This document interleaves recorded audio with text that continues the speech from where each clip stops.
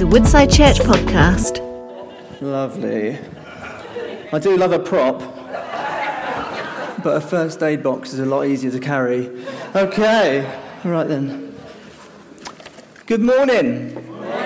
I'm interested to know, before I start, genuinely interested, have you ever done that thing where you go to Tesco's or Sainsbury's or Aldi and you go and do your shopping, you park up, you do your shopping, you come back out and you've forgotten where your car is?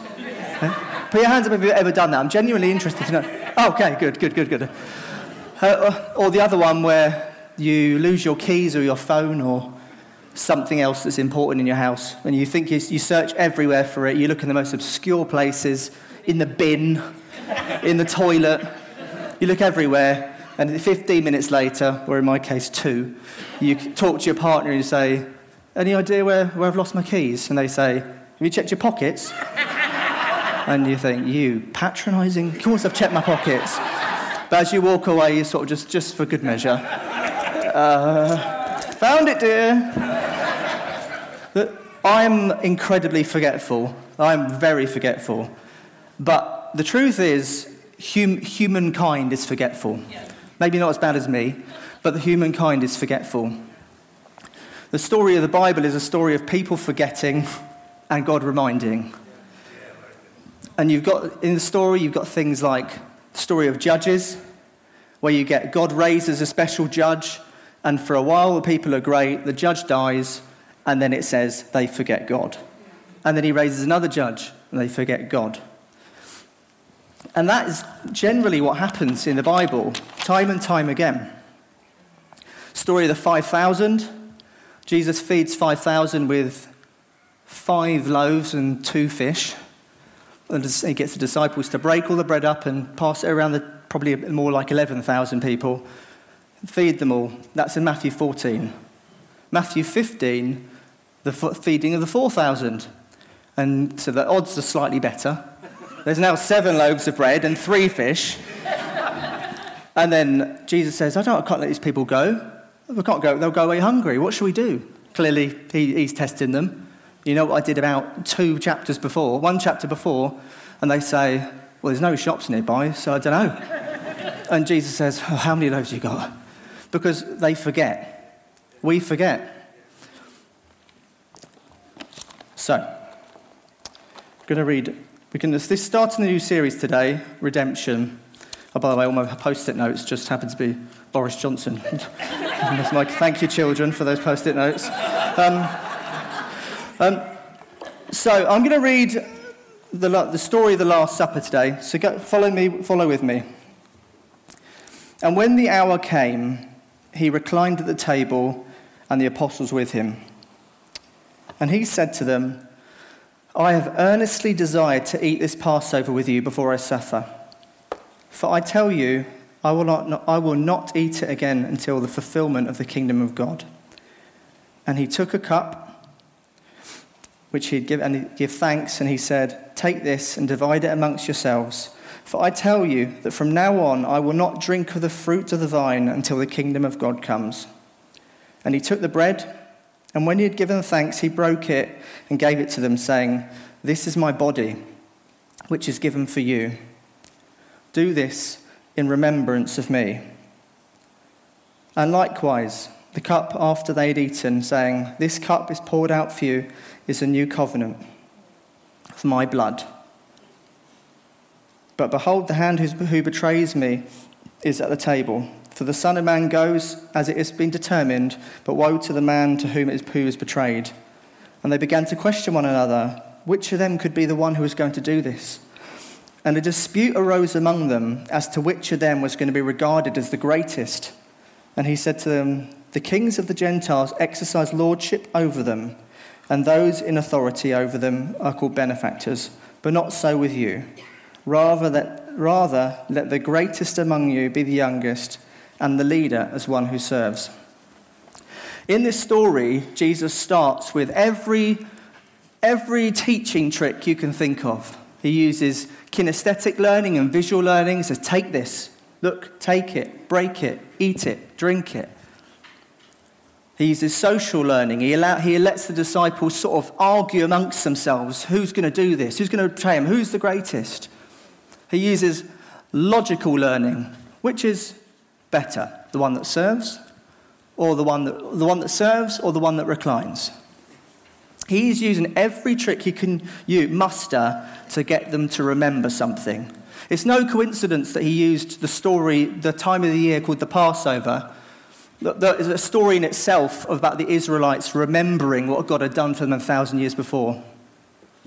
The story of Passover is a story of being freed from slavery, of God's people being captive by Egypt, and the Passover was the 10th plague, about the 10th plague and their release from slavery, and they're out of Egypt. And they would celebrate Passover in a family setting. They would dress like they were about to leave the house, wearing their sandals. They would have staffs for the long journey. They would eat bitter herbs to remind them of the suffering.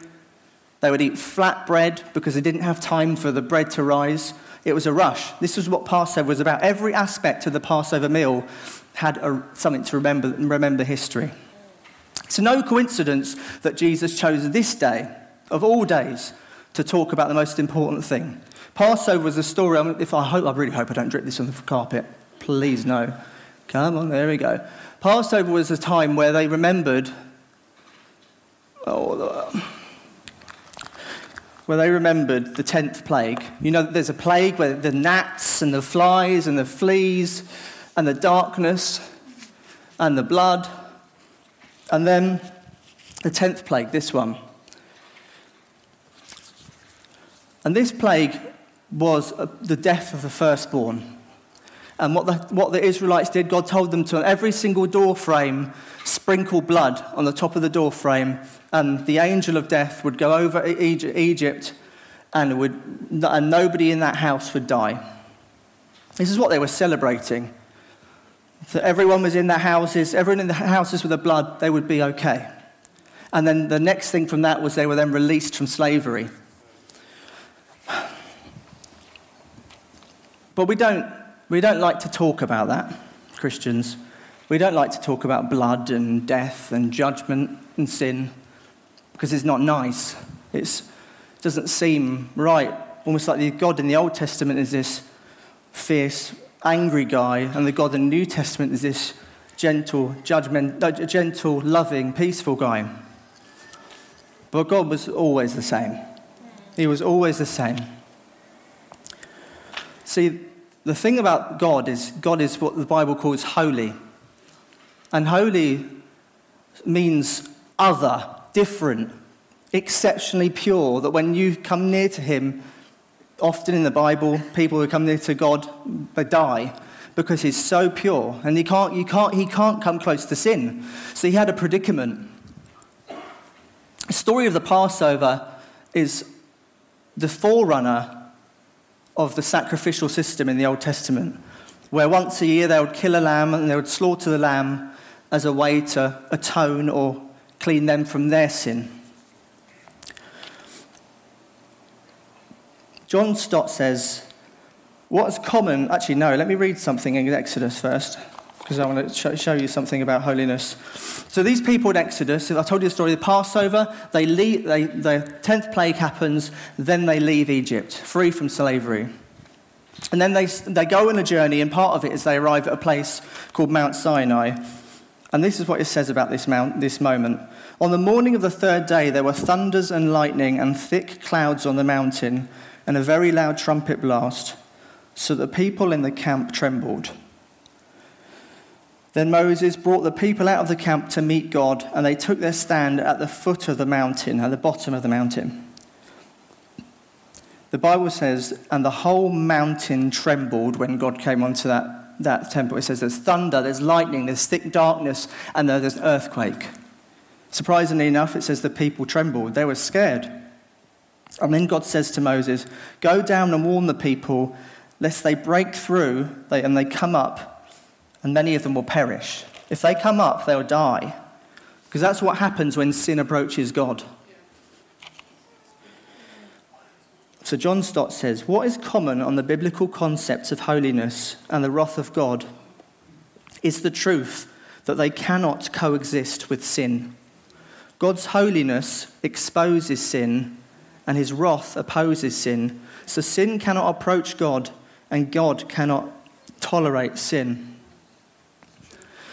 For us to understand how serious sin is, how many sins did it take to bring about earthquakes and famine and floods and death? One. One in a garden. And the whole world was destroyed. And yet everyone in this room, me included, commits thousands of these things. Probably tens of thousands, maybe hundreds of thousands of these every year. So it's a big problem. Martin Lloyd-Jones said, "You will never make yourself feel that you are a sinner, because there's a mechanism in you as a result of sin that will always be defending you against every accusation. We're on very good terms with ourselves, and we can always put up a good case for ourselves. Even if we try to make ourselves feel that we're sinners, we will never do it. There is only one way to know that we are sinners, and that is to have some dim, glimmering conception of God." So God brought about the sacrificial system, that something has to die. So God allowed people to get the perfect, spotless lamb, and they sacrifice that instead of them. But that was a temporary fixture. That was never intended to be permanent. Never intended to be permanent. It's a bit like when you burst your tyre, and some of your cars will have a really skinny little wheel inside the car that you use to replace the one that's burst. Clearly, that's not a permanent fixture. It can get you to the garage, but that's not the long-term plan. And that's a bit like what the Old Testament sacrifice system was. It will get you to the garage, but that's not God's long-term plan. The Bible says the wages of sin is death. Jesus was the real sacrificial lamb. In fact, when he came down 3 years before this meal that we're reading about, he walked to a crowd, and the guy that was baptizing people said, "Behold, the lamb that takes away the sins of the world."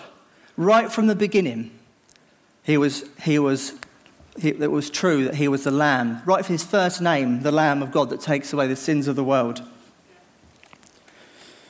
And Christians, I guess, why did Jesus want people to use that setting of great remembrance?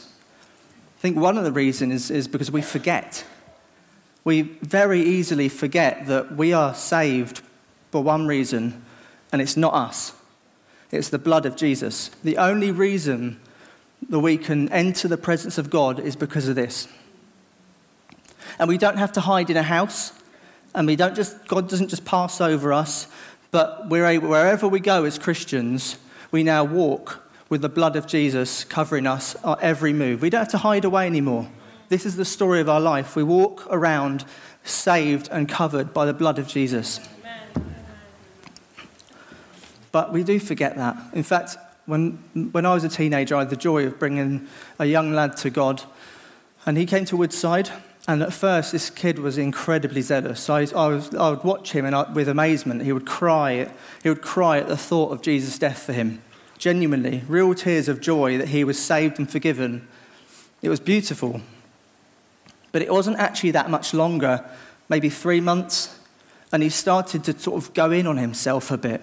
He started to get a little bit legalistic, a bit like he followed a load of rules. He started to get annoyed at Christians who weren't on time for a service. He would start to get annoyed at anyone who wasn't at the prayer meeting. Oh, they're not real Christians.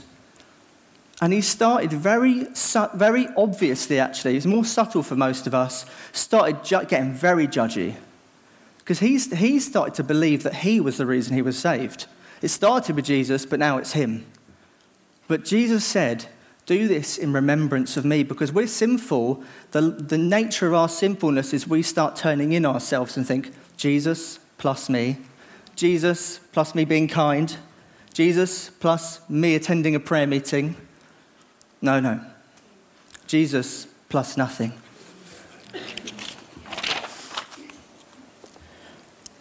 But that's not the only. It wasn't just telling us about the blood. It wasn't just the history. He didn't just want us to know about the blood. I think there was something very special about that setting, in that moment, because it starts with this line. And when the hour came, he reclined at the table. Let me tell you, the thing about reclining is it's something you do with your close friends and family. In the Bible's time, this wasn't just any old meal. This was something you did with the people that were closest to you, with your family or with your friends. And Jesus took this time with his disciples. And Jesus said, in John 15 it says this, I no longer call you servants, he goes on to say, I call you friends. The tragedy is for many Christians is that we understand the concept of forgiveness. We understand that wherever we go, Jesus' blood forgives our sin and we can know God. But loads of Christians don't understand the concept of being friends with God. It's not just about the forgiveness, it's about the relationship that we now have access to. We can now, not only do we stand under here, Jesus knocks on the door and says, can I come in? Can I come and eat with you?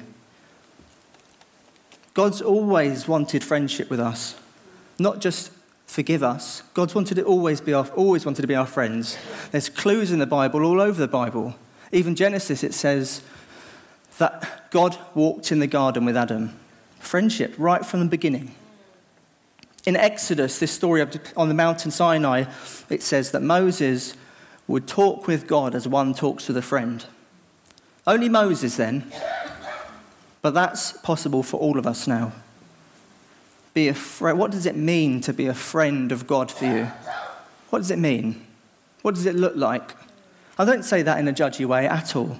I don't say, what are you doing? Or what am I doing? What does being a friend mean to us when it comes to Jesus? Some of us, including my life, some of us have very, very busy lives. Some of us, I said to you, if I had to say that line, you're thinking, I've literally got no extra time. Like someone said it in one of the words, actually, at the beginning, got no time to develop a friendship with God. But I'm going to read this little article, this little bit here in this book, about a lady called Susanna Wesley, the mother of the famous Charles and John Wesley. So I'm going to read a little bit from it. The health of Susanna Wesley, who was known as the mother of Methodism, was poor. Her marriage to a penniless preacher was deeply dysfunctional. She lost 9 children in infancy and raised 10 more almost single-handedly. Their home was burned down twice. Her husband was imprisoned twice. And yet her simple, honest, persevering prayers undoubtedly changed the world. Susanna Wesley proved herself to be a formidable leader long before her sons John and Charles rose to fame. I'll cut forward to a bit later in this article. Susanna Wesley was preeminently a woman of prayer. It was as she waited upon the Lord each day that her strength was renewed again and again. But none of this was easy. There was nowhere at home she could hide away and pray. So whenever Susanna wanted time with the Lord, she would pull her apron over her head. This was her prayer room, and her children knew that she was not to be disturbed. In this way, she would pour out her heart to God, mourning the loss of babies, interceding for her infuriating husband, and praying for each of her children by name. Such simple maternal prayers, whispered daily beneath an apron, could hardly have been answered more powerfully. For some of us, what does reclining look like to you? What does it look like to you? For me, it's often I hide in a cupboard and just hope no one opens that door and thinks, what the heck? What's he doing here? But what does reclining look like to you? I've got a good couple of friends of mine called Tim and Katie, and for them, they have made an agreement. They've got kids. They've got crazy busy lives. They've made an agreement that they'll go out on their own and they'll go and find somewhere that they like and they'll sit down and they'll just relax. I don't know how long they have, maybe half an hour or an hour, and they'll sit there, They will relax. They might let their mind wander and think about God. They might pray. They might just enjoy the scenery. What does reclining mean to you? What does it mean to develop that relationship for you? It's meant to be a joy. Friendship with Jesus it's not meant to be a burden. It's not meant to be a task. It's meant to be a joy, something that you want to do. So if you haven't got one, find something you enjoy doing. Maybe it's taking your dog for a walk, and in that time you think about God. Maybe it's going for a coffee once a week. But do something for yourself that you would enjoy doing, because the relationship with God's meant to be enjoyable. Peter Gregg, he started 24-hour prayer movement, said this: God wants to spend time with us even more than we want to spend time with him. This is a mind-blowing truth. It means that whenever you make the effort to approach the Lord in prayer, he's already there waiting for you with a smile. In this chapter I read at the beginning, Jesus said, I earnestly desire to be with you. The Bible doesn't use words like earnestly lightly. God desires deeply to eat with you, to spend time with you, to enjoy your company, not just forgive you, and you're forgiven of your sin, off we go. God doesn't just pass over us anymore. God wants to come in and eat with us. God wants to come in and know us, have a relationship with us. God is a God that is incredibly patient with us too. Amen. In this story, Jesus is about to die. He spent 3 years with the disciples, living and breathing with Jesus every day, all day. And right before he goes, they start having an argument about who's the greatest. These are the guys that Jesus is going to use to change the world. Right before he goes, after all 3 years of learning how to be a leader, they start arguing about fundamental one a leader serves. Jesus is so forgiving. There's my phone. Rachel sent me a text this week. I'm going to read it to you. This is one that makes her not look great, so normally Rachel's perfect. Right, here's a message I received from Rachel. And I read this because I want you guys to know that Jesus is not like this. Okay, here it goes. Rachel, I love you very much. But if you keep leaving all your expletive in my car and not taking all your clothes, shoes, inhaler, paint in the car, in the house, then I'm going to have to hurt you a little bit. Next text, don't forget to print the label off. Sometimes we think that about God. We get to a place where we think, he said, I forgive you, I love you. But if you do that, I'm going to have to hurt you a little bit. Jesus got hurt for us. We are never going to have that with Jesus. Jesus will forgive you and forgive you and forgive you and forgive you, just like he did the disciples.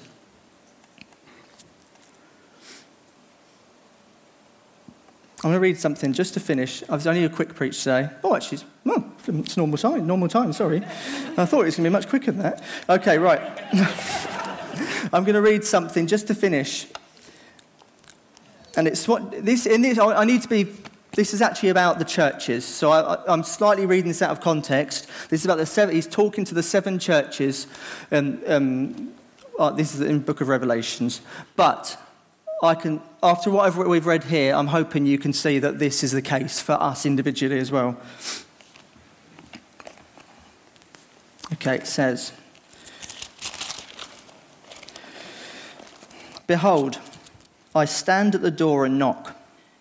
If anyone hears my voice and opens the door, I will come in and eat with him and he with me. That's what Jesus wants to do. He wants to forgive you and he wants to eat with you. Because you're his friends. We're his friends. I'm his friend. Can we stand up, please? I'm going to pray for us. In a second, we're about to take communion. And as we're doing communion because we think we can't do a talk on the Last Supper and Jesus eating with the disciples and thinking about what he's done for us and not have come forward. I'm going to quickly pray for us. And then Ruth's going to share something as well. Oh, microphone for Ruth. Great. Okay, right. Yeah, true.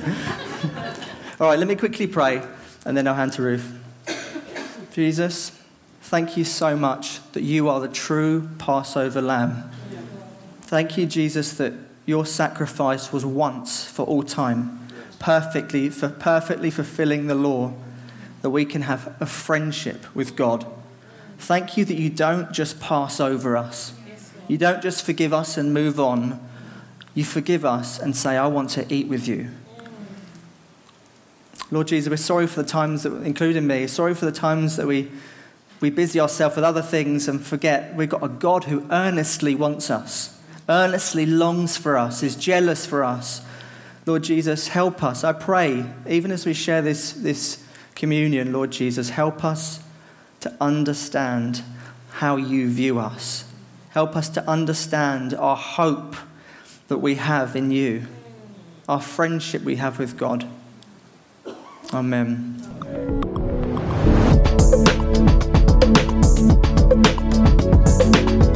You have been listening to a Woodside Church podcast. For more information, visit woodsidechurch.com.